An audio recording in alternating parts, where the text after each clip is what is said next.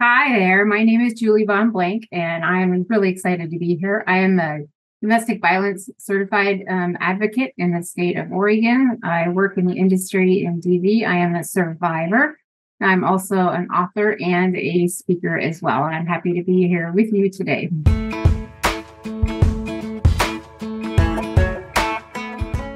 Hey everybody, it's Pearl, and I just want to welcome you back to another episode of Conversations with Pearl. And we are coming on off our week of being at our amazing 7th annual pajama retreat. And it was so fun to have 26 women in the Gulf Shores of Alabama. We got to see the sunrise and sunset all from the back patio of this beautiful house we had right on the beach, and saw 26 women really start to dream relentlessly in their lives. And today, I'm so excited to bring our special guest on with us. We're going to dab more into the retreat. We're going to talk a lot about some great things that Julie's doing. And I just want to also tell you that if you are just going to give you a trigger warning, if you're somebody who's walking through domestic violence or has before, we're going to talk a lot about that subject today, but it's going to be great conversation for you. And so Julie Bonn Blank, she teaches on the subject of domestic violence, human trafficking, marketing websites, and writing. She is the author of a suspense fiction series on human trafficking, and you can download a free 2-in-1 ebook set. We'll put it in here. It's at innocentjourneys.com. We'll make sure you get it off the show notes as well. She is a certified domestic violence advocate, a survivor, and an abuse recovery group leader. She is on the Survivor Voices Committee for the Family Justice Center of Washington County, and by day serves as Women's Educational Director for ARMS, which is Abuse Recovery Ministry Services. She has participated in many classes and is considered an expert in the domestic violence field. She has written the 5-week online faith-based facilitator training, which is DVAT, and the ARMS, Abuse Recovery Ministry and Services, which uses and also has written the courses Stalking Obsession, Compassion Fatigue and leader boundaries, risk assessment and safety planning, how domestic violence and human trafficking intersect, and mental health and personality disorders in your group members for ARMS. In her spare time, she enjoys reading, writing, gardening, and of course, just like me, spending time at the beach. So excited to have you, Julie. Welcome to the show today. Thank you. I appreciate it. I feel like you introduced 3 of me, not one of them. That was way too long. I apologize. No, it's all good. No, whatever you know all about you. I'm so excited. I know we talked before about coming on the show and just having a conversation around what you do, what your story is, and how you are impacting others, not only just in where you're at in your world, but also across the nation. So let's talk a little bit about your story. Let's dive right into that. Tell us about what brought you to where you are today. Bring us back to your story and how it empowered you to do something with your story. If I think about what first brought me, it changes. And as you heal, more things come out of the woodwork.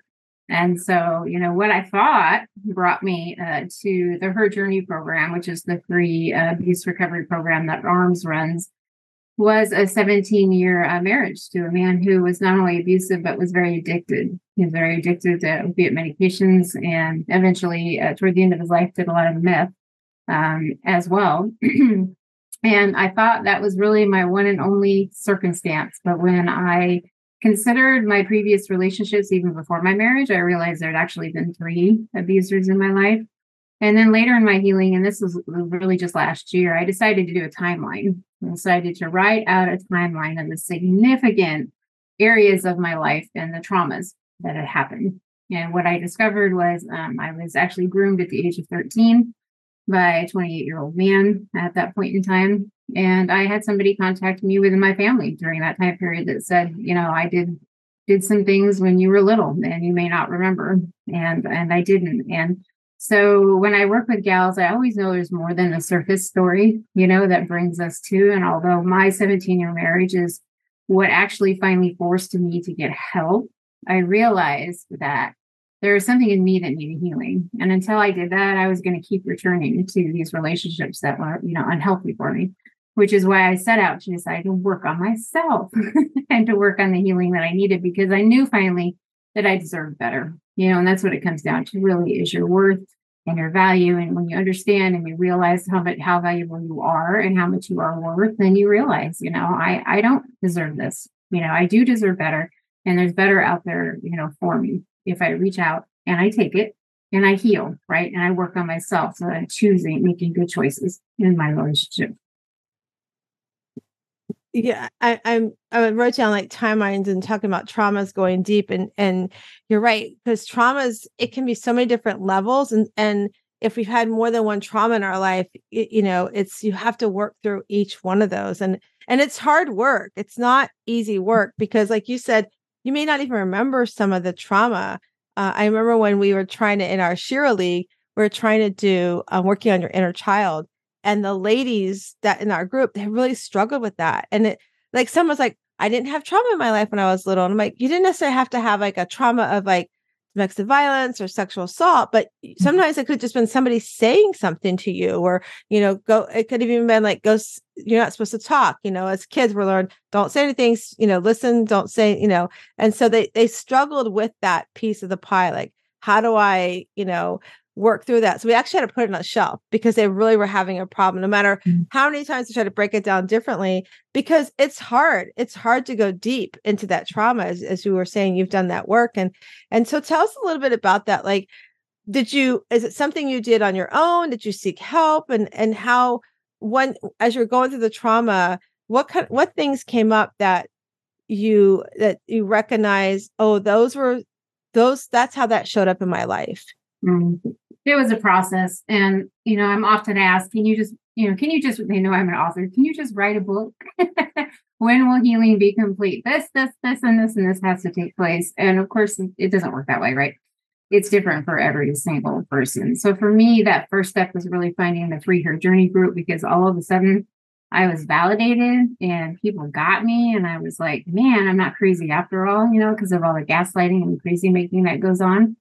So that group was essential. And I'm kind of a type A, I don't know if you picked that up, but I marched into a group thinking I want to lead these groups because I want women to know that they don't need to stay in these relationships, and I come from a spiritual perspective. And so I was very much raised, with that at the pulpit, that you do whatever you can to keep your marriage together, no matter what that takes.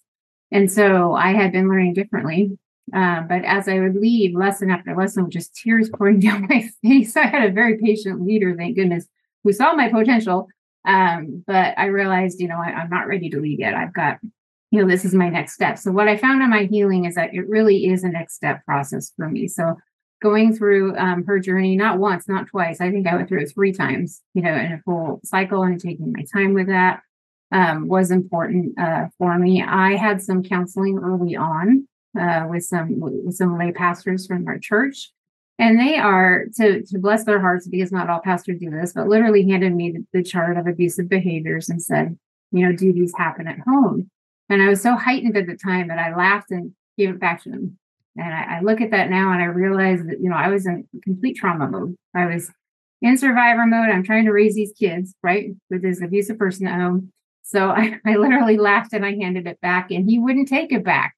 I'm pushing it at him, and he's like, no, and I'm like, take it. And it was a big sigh, and I start, trickling when I realized, what he had handed me. And so I did get some counseling, early on, and some of my gals do need a little bit more, deeper. And I do abuse recovery coaching on the side as well, because I had to, because there's so many ladies that need extra help and one-on-one and processing time, and group is not always the most appropriate place for that. You can trigger other people.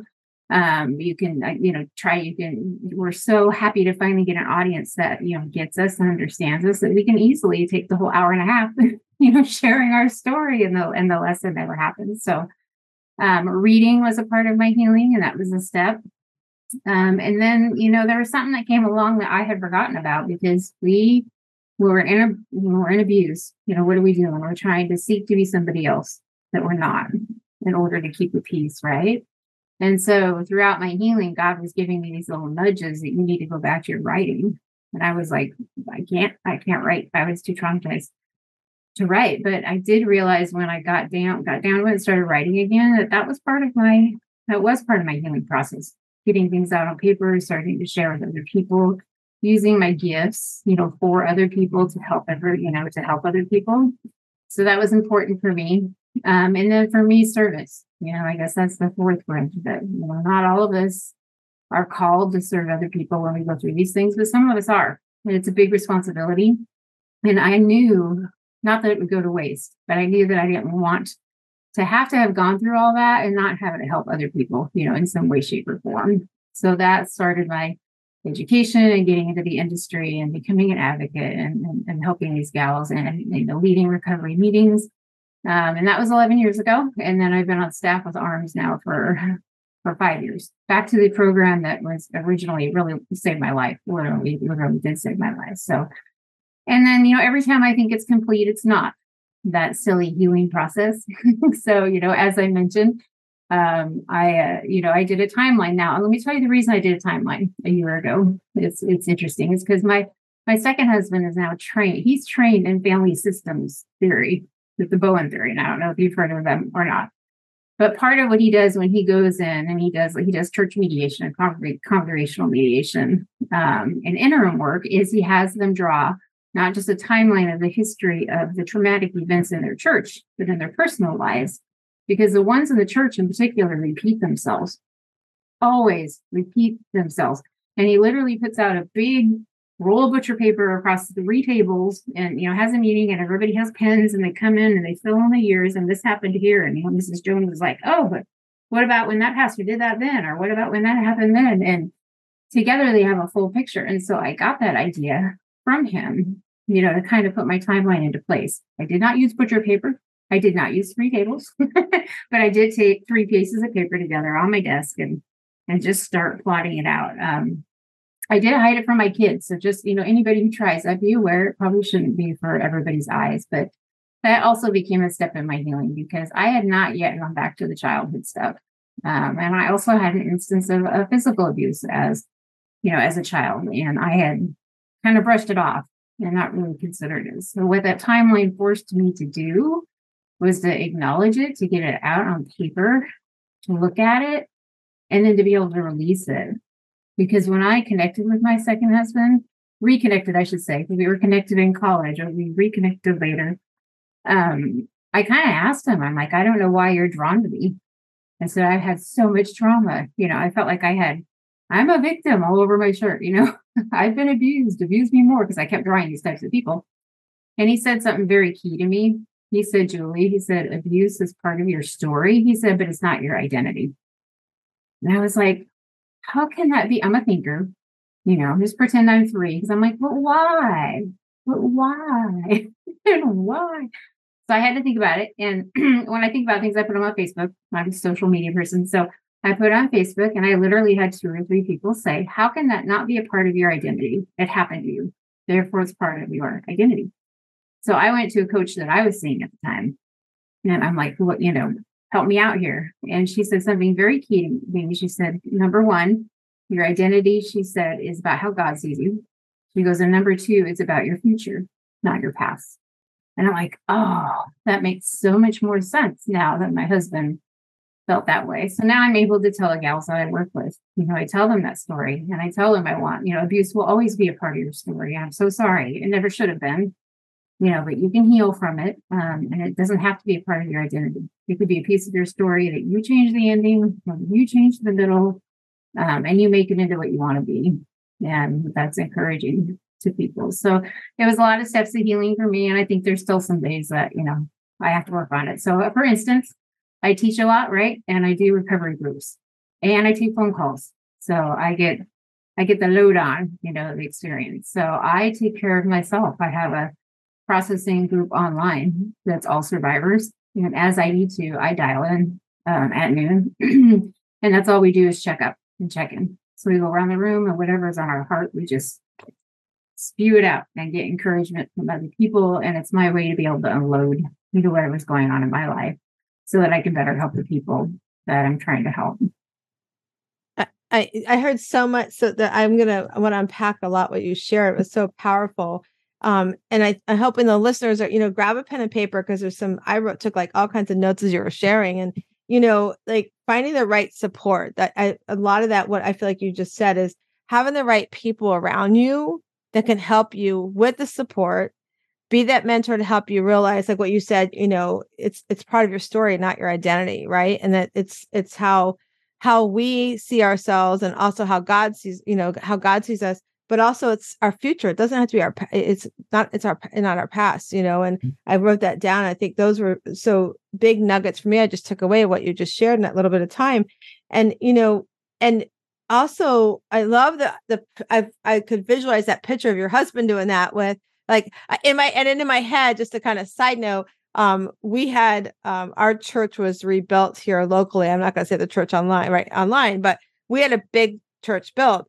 And before, our smaller church, it was promised that if we had raised X amount of dollars, we would have the advance on what our land was worth. Right. So I don't think they realized that we were a congregation that could raise the money if we put our heads together. Right. And we did just that. Well, when that happened, the advancement wasn't what was promised, wasn't, and everybody's human. I mean, we have our faith, but then there's humans that we're going to standing in front of, as our leaders and our pastors and such. And so there was a lot of human that came into the response instead of being like, okay, God has now changed it. What are we doing with this? Right.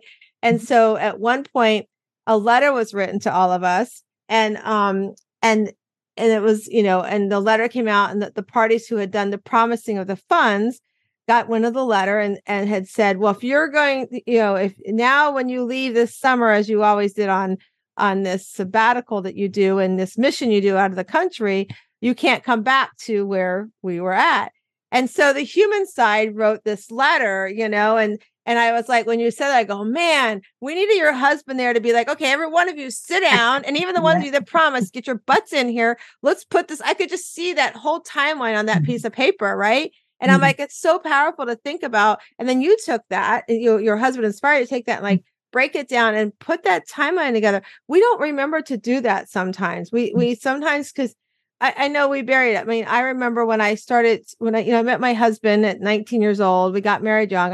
We've been together almost 40 years. I'm very, very blessed. I've got an amazing person in my life. But I remember when I first met him, I had, if we would horse around, just playing around and stuff. And there would be a certain point where if he like held me a certain way, I'd freak out. Well, it was because of him that my trauma came out, being raped by a babysitter when I was young, and like eighth grade freshman of high school time frame. And, I had to go and do that work. I had to be like, this is what happened. I worked through it all. And, and it still comes up sometimes. Like I remember about 4 years ago, my oldest son and I were wrestling and horsing around. He was tickling me or something, and he just did something, and I like freaked out, and, it triggered it. And he was old enough at that point that, because he was in his 20s at that point, we could explain, okay, here's what's happened, but it comes up, and we have to know how to process it. And I like that you did that timeline, and, finding the right support also. And I wrote down, like, being validated, like finding the right support is so key, because sometimes we think we can do it on our own, and we're not meant to do it on our own. We're not meant. And, I this past week at my retreat, I actually had somebody come up and said, well, you should have therapists here. And I was like, well, I hear what you're saying. And, everybody, when they have the breakthrough that they're willing, that when they feel like they're in that safe environment, that they want to share their story, it may be the first time they're sharing. And I know my first time I've shared, I didn't want to go sit with somebody and be analyzed. Right. And so, I try to explain that situation, that not everybody is ready to go to a therapist, and not everybody feels comfortable, but you do need to find the support, like having that somebody that is in the same, has kind of walked that journey is important. I share that, I do coaching for a nonprofit here locally, and it's a home where the women are either transitioning from homelessness, or they're in a recovery, and they've got their kids, and they're, maybe they're trying to keep their kids. And so they get to go live in this nonprofit home, and I get to go in and coach them. And I tell them all the time, I said, your story is important, because it's not going to end with you. And it's going to, when you are able to go off on your own from this house, and you do the next step forward, somebody's going to come in behind you. So share your story, make it powerful, don't feel like you're alone, because, everybody needs that support. And, and then I like what you talk about, like the healing has to, it continues. It doesn't end. We're always going through a journey of healing, because just listening to people listening to this right now, they might be triggered and be like, I need to talk to somebody about what they're talking about. But I like what you said, like reading, writing your story, and then servicing. Like, how can I service others with my story? And I often talk on the show here that I I believe, that God gives us these talents, or he's going to give us this journey. And we might get mad and say, why the heck did you put me on this journey? Right. We might question it, but it's really not. Unfortunately, we can't change what happened. Life's not a remote. If we could, we certainly would fix a lot of things that happen in our world. However, if you don't do something with your story and don't heal any trauma, and or use your talents to do something powerful in the world, then you're cheating yourself. But really, like, if you weren't doing what you're doing, Julie, you wouldn't be empowering other women that they can heal, that they can move forward, that they can choose share their story or be part of somebody else's journey of healing. And so I think it's really important that we talk about that. And I love that your husband, gave you that support and helped you see that, it's part of your story, but it's not our identity. It's not our identity. And if we think about things in our life, for those that are listening, things happen in our life, whether it's, you've been assaulted sexually, domestically, or it's just like somebody talked to you in a certain way. Those things affect us and how people talk to us. And it's what we do with that. And as we, find the support and the people to help us heal, but also paying it, how do you take that and turn it into a value for somebody else to heal? And I think all through what you said so far, I think the big thing stands out for support. But I want to go back for a second, and those that are listening, the kids, that survivor mode, you called it, to, I'm in survivor mode. I've got my kids to take care of. I was talking with somebody earlier, and she was on the summit that we were on with Michelle Dewsbury as well a few months ago. And she said she finally got to that point where she was like, I've been doing survivor mode, but I got to do something for my kids, because I don't want to live like this. And she shared that her kids are older now, and her daughter had come back to her and said, I don't know what our life would have been like if you had stayed with dad. And I don't know what my life would have been like if you had stayed with dad. It's so different now because you found the strength to do something and, not live in survivor mode anymore, but to live like my life matters. Right. And so, talk to us about that, and how old were your kids at the time? And then also talk to us about how when you just finally decided, I'm no longer going to live this life and I need to make that leap to put me first and get some help. How did that affect your kids? It's been tough on the kids. It goes both ways. I want to return to a couple of things you said. Number one, that validation key. Because at one point in time, I thought that I needed my family and my kids to validate my experience in order to heal. And of course, it would be wonderful, right, if my abuser had actually come up to me and said, I was not the nicest person, I apologize. But that never happened. And it usually does not, happen.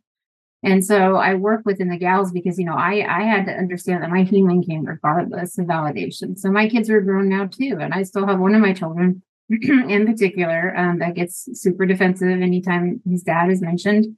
And I think that he believes those things didn't happen. And he's blocked a lot of it out. I know he has a lot of grief he's blocked out. He hasn't worked through it. He's an adult. That's his choice. He's got to get there. Whereas my other two, one of them's like, you believe what you believe. And the other one's like, I totally believe you. But there's a loyalty issue there. And I struggled with that for a very long time because, we had to co-parent, as many people do with their abusers, because our kids, let's see, you asked ages, and they were 3 and 9 and 10 when the big split finally happened. So we had to co-parent a little bit. And I had to agree to that because that's unfortunately what you get these days, even at a court situation. As my children grew, I had a commitment in my heart to not talk bad about their father. However, he did not have the same commitment.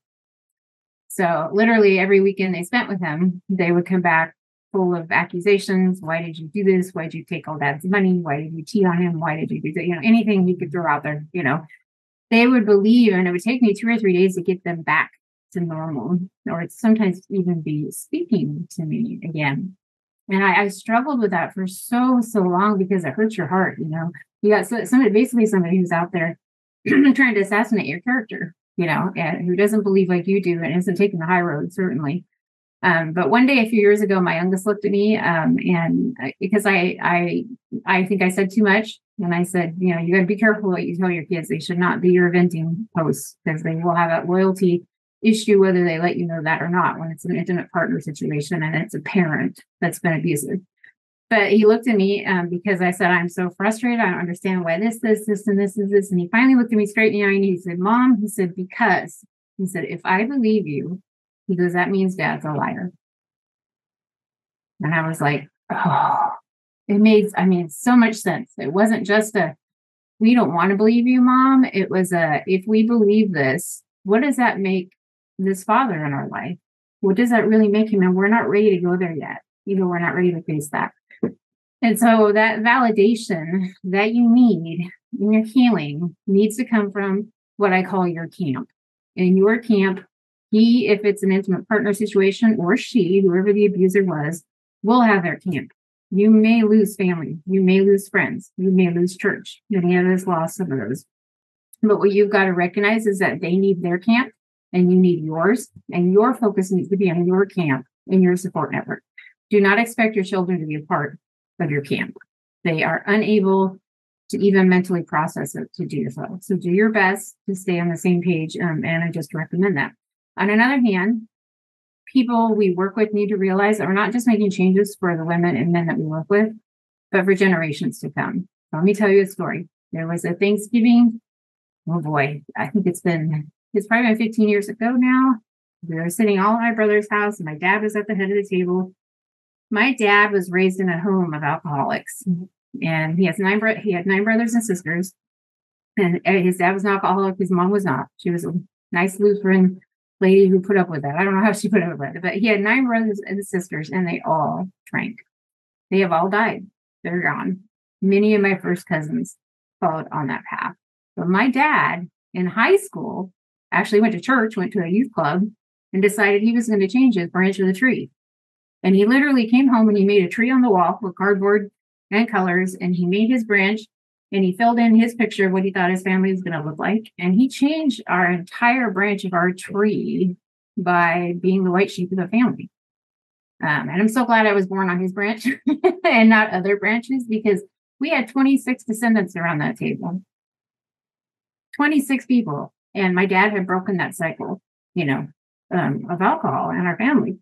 And it's the same with abuse. So that's what I tell my gals. I want you to be able to look at your circle someday of your 30 descendants or 20 or whatever, or 10, and know that you broke that generational cycle of abuse in your family. And you do that by education, and you do that by healing and doing what you can to heal from your circumstances, so that then your kids also heal, whether they realize it or not. Most of the time they don't realize it, but you are passing that healing on to them. That will benefit everybody in your family tree to come. In 100 years, you're going to have somebody looking up their ancestors and going, wow, this person in our family is really abusive. What happened here? And follow that track and build their own timeline, of what occurred and what you were able to affect. That is like so powerful. Like I'm gonna steal that from you and use it with the ladies at the Mary Martha house, because I think that's power. I mean, first of all, let's talk about your dad for like doing that, to recognize that.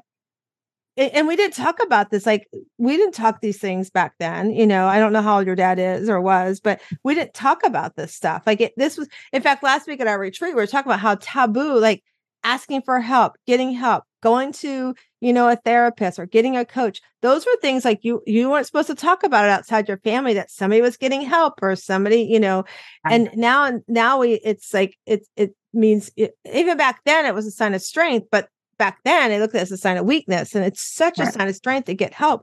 But for your dad, I was like picturing that. I almost want to cry. I'm like picturing that going, here's this young man going, I don't want to live like these other, 10, whatever number of siblings he had. and that's a lot, and said, I'm changing my life. I'm changing my future. And we talk about that today, but back then we didn't talk about generational. We have these discussions back then. And I could just picture, as you were saying it, like your dad drawing that branch. And so if you're listening to us right now, I'm going to challenge you, get out a piece of paper and change your branch, redo your tree, and think about, like, because I'm like going, not only for him, but then he looked at, when I get married, when I have children, as he looked at that future and said, I want my future for me and those that are going to come along beside me, that are going to be my children, my grandchildren, my great, just like you said, that generational. He's like, I want to change it. So if you're listening to us right now, I would highly recommend that you do something like Julie just described, and like put it up somewhere so you can see it. And every day when you walk, I think it's better than a vision board. I mean, it's truly, to me, it's much better than a vision board to say, I want to go after these things, and here's my new branch, and here's my new tree. And, my tree, I almost picture, like the branch falling down, it's still got some life on it, and it's regrowing in a whole other tree trunk, right? It's like the saplings are coming up, right? It's just like, it's just so powerful. And if you're listening, if you could just like close your eyes for a minute and picture that you can redo your branch. It's okay. And right now you're probably, if you're listening to us and you're like in the middle of some of the things we're talking about, domestic violence, trafficking, if you're in the middle of it, just know you can change your branch. It's getting help, reaching out for somebody. And like you said, having your camp. I think it's really powerful. Like you said, that we can't use our kids for our camp. Your kids cannot be your camp. They have to have their camp. And you're right, for your son to say, if we acknowledge and say that you're right and you're, being truthful, and they're not saying they don't believe you, but if they come at 100% and say, I'm 100% believer, then it's truly saying they have to process that their dad is, or if it's vice versa, because we know women have used men too. I mean, if you're listening to us, it's so powerful to remember that's something the kids, we put our parents on pedestals, and they're supposed to be, these perfect examples. And we forget that. And sometimes we don't learn it until we become adults, that our parents were not, they should never have been on a pedestal. They should have never been, I do this conversation with my mom, and I'm sure my brother and my sister-in-law are going to listen to this, but I always say, Mom put you on a pedestal. My brother's 7 years younger than me. I'm like, you can do no wrong in her mind. I got one of those too. Yeah. And I tell him I love my brother to death. I go, she put you on this pedestal. You can do no wrong. And, then here's me, the oldest of the family, that's out doing these things. And she's, and she didn't have that in her life. And I have to recognize that, at 17 years old, she left and took off to Tijuana and got married and never had her voice, never had her life. And she didn't have her camp. She didn't have the right camp around her to say, because when my parents, communication was nothing I learned growing up. I mean, my parents got in an argument, you walked on eggshells. And then all of a sudden they're fine. You're like, oh, okay, they're talking now. It's like, you're like, it's confusing for a kid. But, when you're looking at those timelines, I actually would consider going back farther, because you just mentioned your mom's experiences, and my mom too. She married at 19 to my dad. Unfortunately, it worked out. They've had their ups and downs, but she really had this. She was an only child. Her dad died early. She was the princess of the family. Right. And she really had that Cinderella mentality.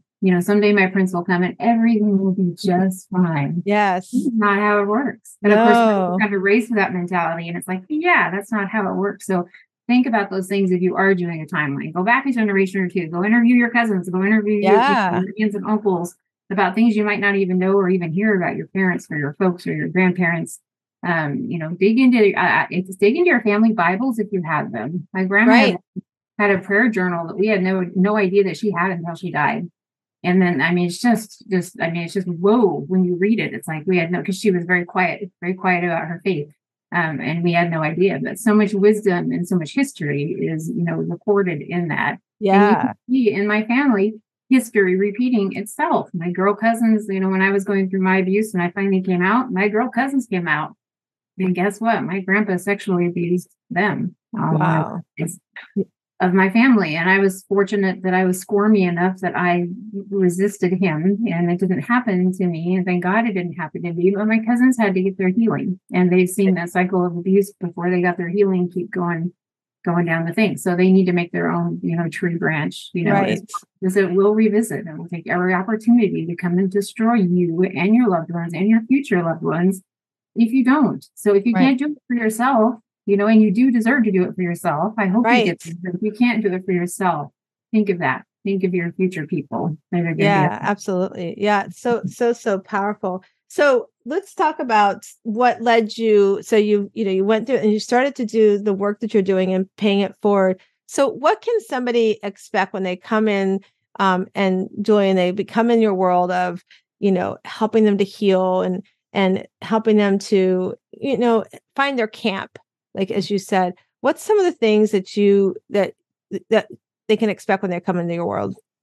Yeah, that camp is key. I had coaching sessions with my 3 ladies this last week. That's mostly what we talked about, because they're in the phase that they have left their abuser, and now their abuser is talking bad about them, that everybody believes the abusers, and they're losing family, and they're losing church people, and they're just brokenhearted and devastated. And I have to refocus them on, we're going to talk about this. That is his camp and this is yours. Now, who's in your camp? Get a piece of paper, write down who's in your camp. Well, my best friend from childhood, she believes me.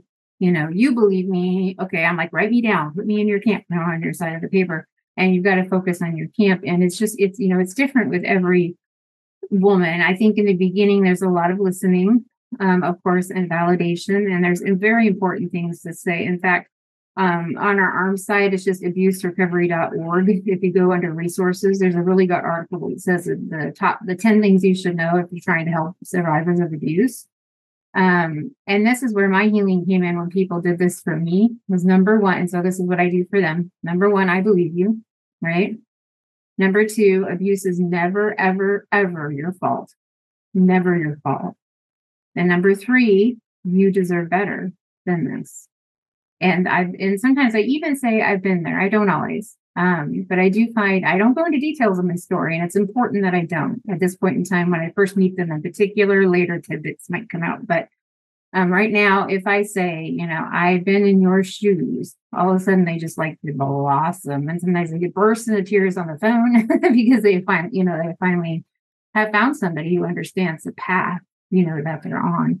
And so for each lady, it's very individual. I do recommend that everybody get into some type of support group, whether it's faith-based or not. I have found, even in our faith-based groups, we take people of non-faith. We just, they're welcome. Everybody's welcome. But we have found in our industry that the healing goes a lot deeper when you address that spiritual side as well. It's like part of a whole wheel, and it's not addressed in a lot of recovery groups.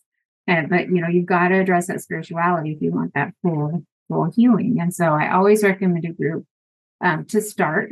And then sometimes we will meet after group, and I'll give them a homework assignment for the group, or I'll be like, what lesson did you go to this week? And they'll tell me, and we'll talk specifically, about that lesson. Things normally come up, there's people that realize things go on in their childhood. Some take a little more digging than others, but I'm there more as a coach and less as a counselor. But sometimes we do have to go backwards in order to get forward. We deal with any present issues they're having. So let's say that they're really struggling to leave abuse because, well, he's never hit me, right? Or she's never pushed me down the stairs, right? Or she's not as bad. And, the 3 things that we do, that we teach to avoid painful decisions, is we deny them. We deny it's going on at all. We minimize it, which means we say it's not that bad, right? We deny and we minimize them, and then we justify. And when we justify it, we're actually buying into that abuser's lies by thinking we're at fault and saying, if I hadn't have done this that night, this wouldn't have happened. Or we justify him or her, and we say, gee, if they hadn't been drunk that night, I hear that quite a bit on the phone, this and that wouldn't have happened, So we work through that, and we work through the fact that everybody has an inner house, is what I call it, like this. And I make a triangle, and I say, in the foundation of our inner house is our belief system.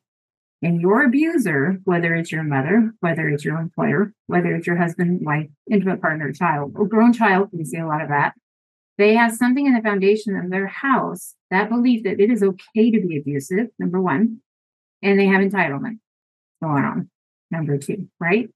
And you enter your house and your foundation, you also have beliefs.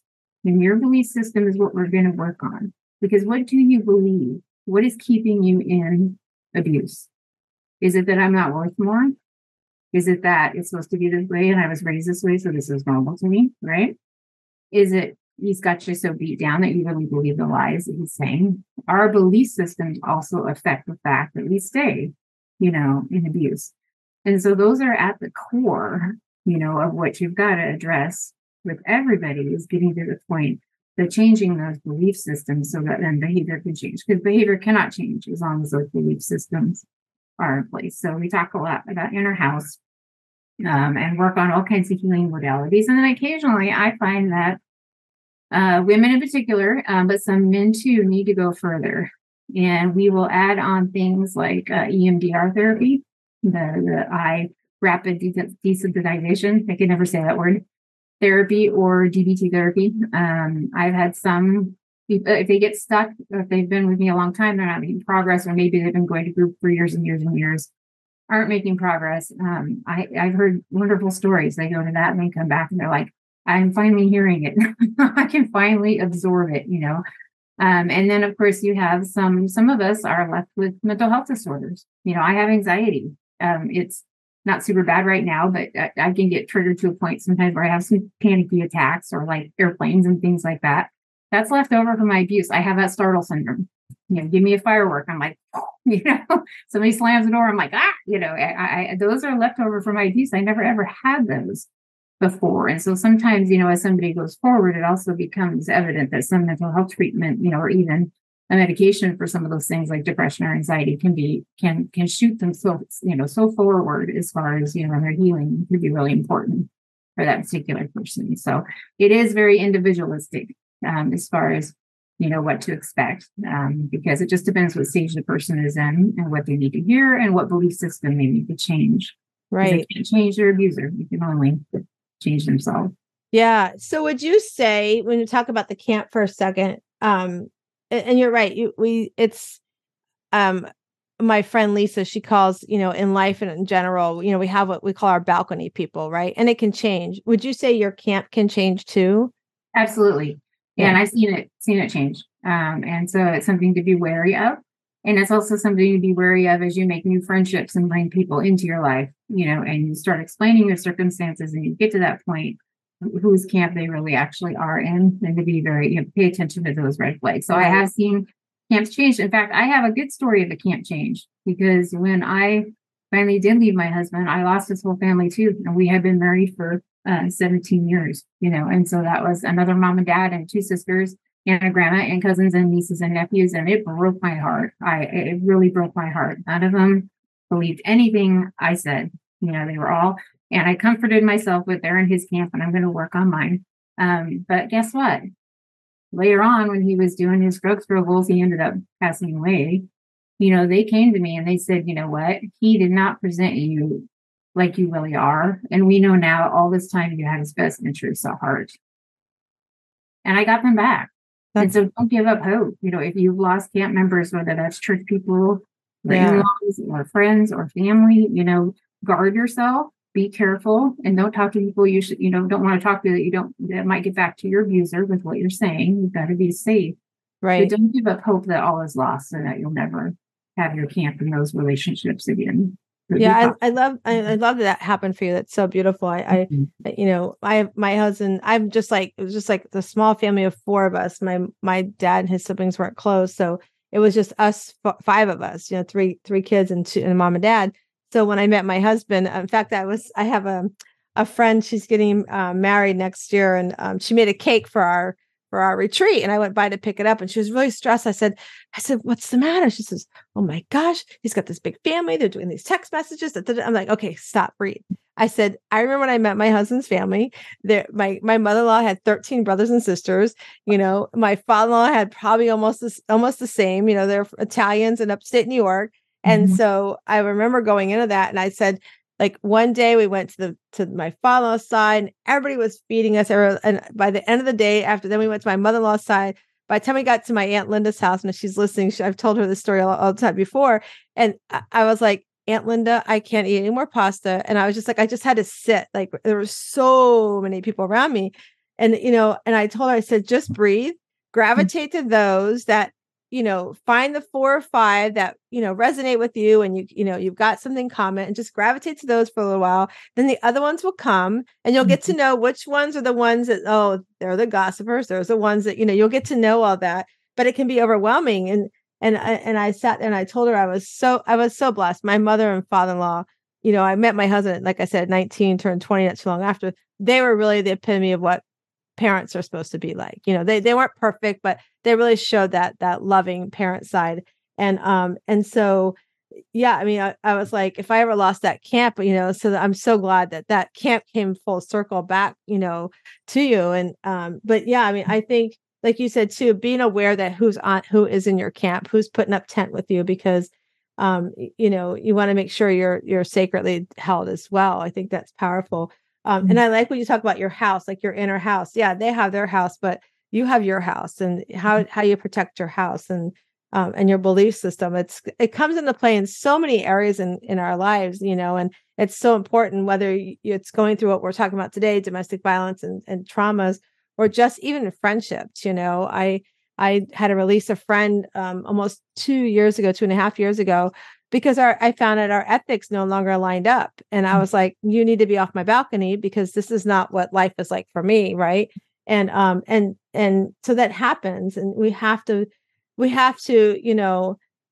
trust in our gut, we're doing the right thing. And if we're not sure, like we've been talking about, I love that you are offering the services you offer, because we don't have enough of it. And we know, unfortunately, it's always going to be a need. And, it's something that's always there. And so, as you said before, and we've talked about on the show today, is that everybody has a story. So whether you want to publish it or not, write it down. I always tell my clients that I coach, even just coming in here, just want to have balance in our life. I'm like, write your story that it's been, because you have a story, and whether you publish it or not, it's your story. And if you can put it down, you can read it and be like, wow, I've come this far. Look what I've done. And, and as you write it, you might find there's a journey to go on to, like what you've done, to take and pay forward your experiences to help others, and I'm also glad you talked about the piece about the PTSD of it, because it is real. It's definitely real. And I think it's definitely something that we have to address, and I'm glad that that's a piece that you were addressing. And it's interesting, every little trigger for us, everybody, it's different, and it's important that we know that. So, so tell us, I'm looking at, we're running out of time already. I can't believe this has been such great conversation.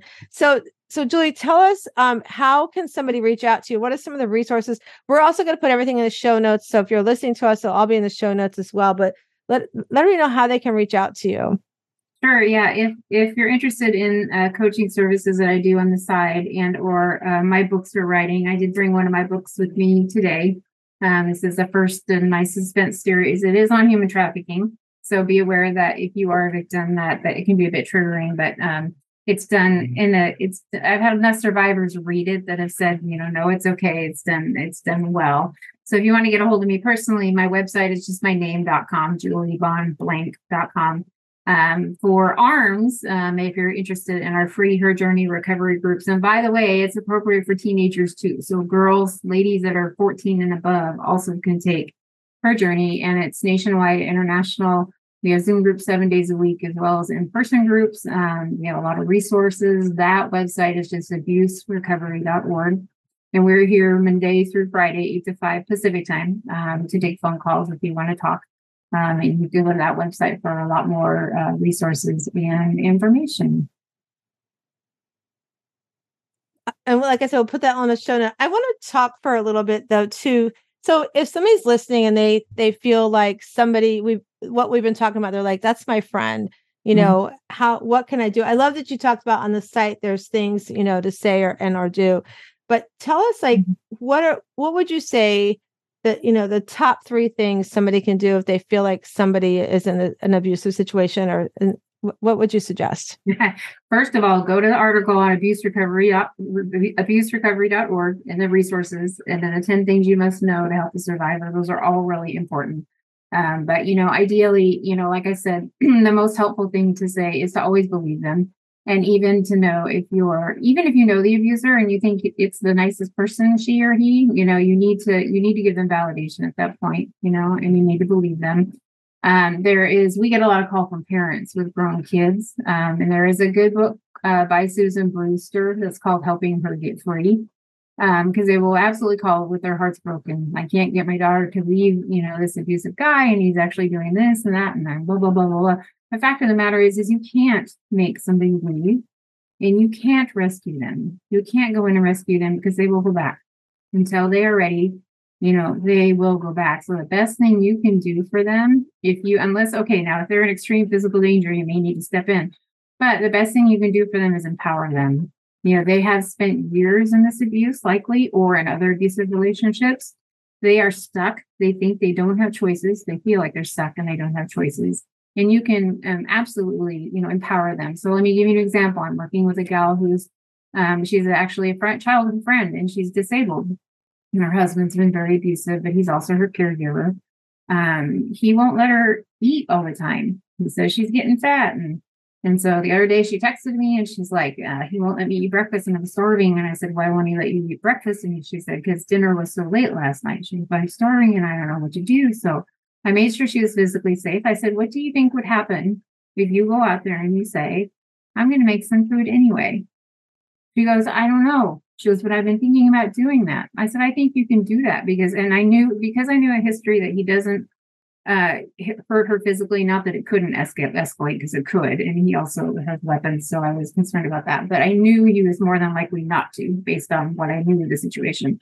And so she did that and she came back to her room and she had food. And I said, what happened? And she goes, he followed me around the kitchen. He was like right here at me. And that was really intimidating. And he told me he's not going to take me to my doctor's appointment today. And I said, I am so proud of you. You got your food and you got it safely and you did it well and you can do this. So empowerment is really key. And then later on, I'm like, what about your doctor's appointment? And you know what she told me? She's like, I called the doctor and said, I can't come in person. Can we do it on the phone? And we did a telehealth. And I'm like, oh, good for you. And so that's one of the biggest things you can do is help them take their power back, and renting headspace to your abuser is ridiculous. We all do it. We all go through those stages where we're like, we can't stop thinking about these things our abuser has done. And it's he's done this and he's done that. And why can't they, recognize that they're abusive and or mentally ill or need meds or need anger management or, whatever, as long as you are in that mode. And that's why the boards on Facebook I struggle with, like the narcissistic boards. As long as you are giving headspace to that person, you are giving them power over you. To take your power back, encourage your friend that they can make choices. We don't always like the choices we have, right? But they can make choices and you will be there for them. Be their listening ear and believe them. And when they're ready, they will let you know that you're ready and you may be able to step in and do a little bit more. But be very cautious not to rush in or rescue them, even though you love them. It's really tough, but they will likely return to their abuser if they're not getting help. Yeah, that's so. I love that. Take some of your power. Take your power back. I mean, I thought maybe you were going to tell me she called an Uber for herself. Yeah, that would have been great. We're not quite there yet. Okay, hopefully, right. but to find the alternatives, it's so powerful. My son, we lost him. My oldest one, we lost him last July.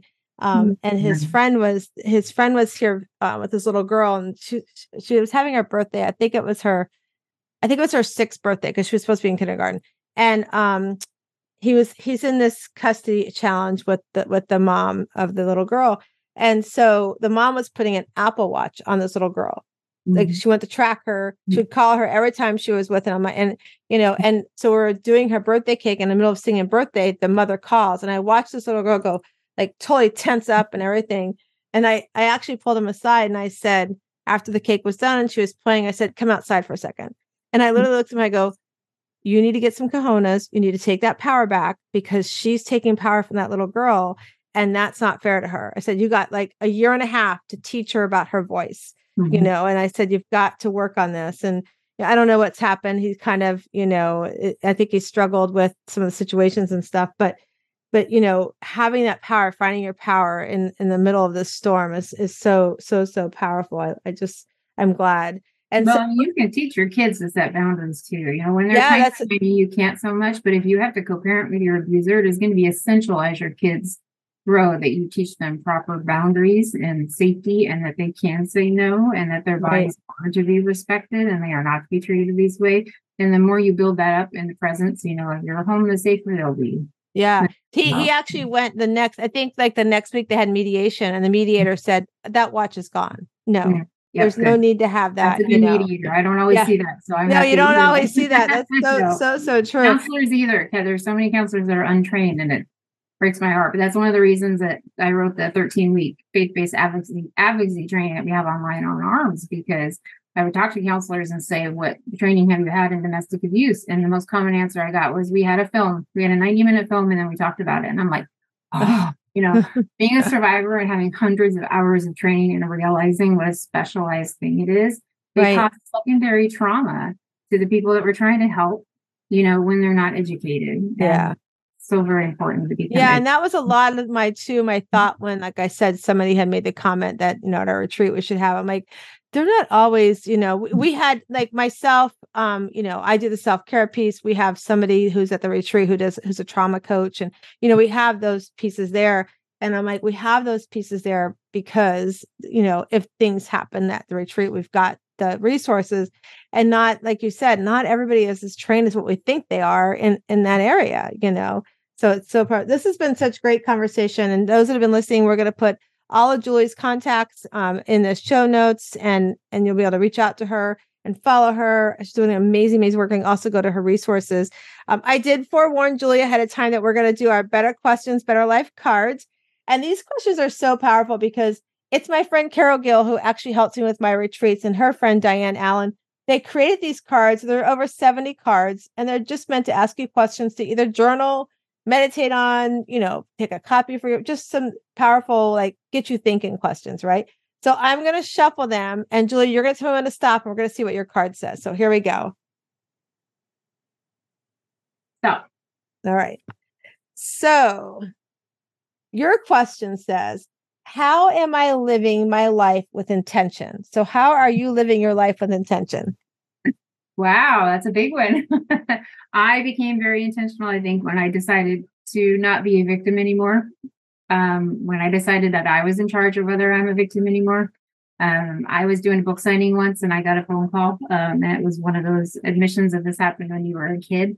And I started to get panicky. I wanted to leave. I had a panic attack. I wanted to leave. And then I started to pack up my books, and I said, you know what?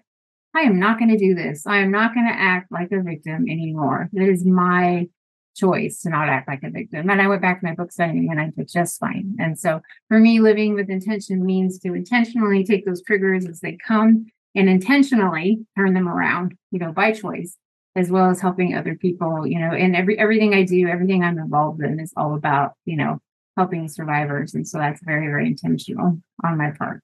That's a great it too. Anybody listening, because living with intention is so much better than living in abuse. Absolutely. And it's such a great example too, to not take that power back. I'm not going to do this. I'm here because I'm supposed to be here. That's me. Yeah. It's my choice. Yeah. It's so powerful. So I'm so glad you got that card. That was a good card for you to have today. It's always a risk, I tell you. Right?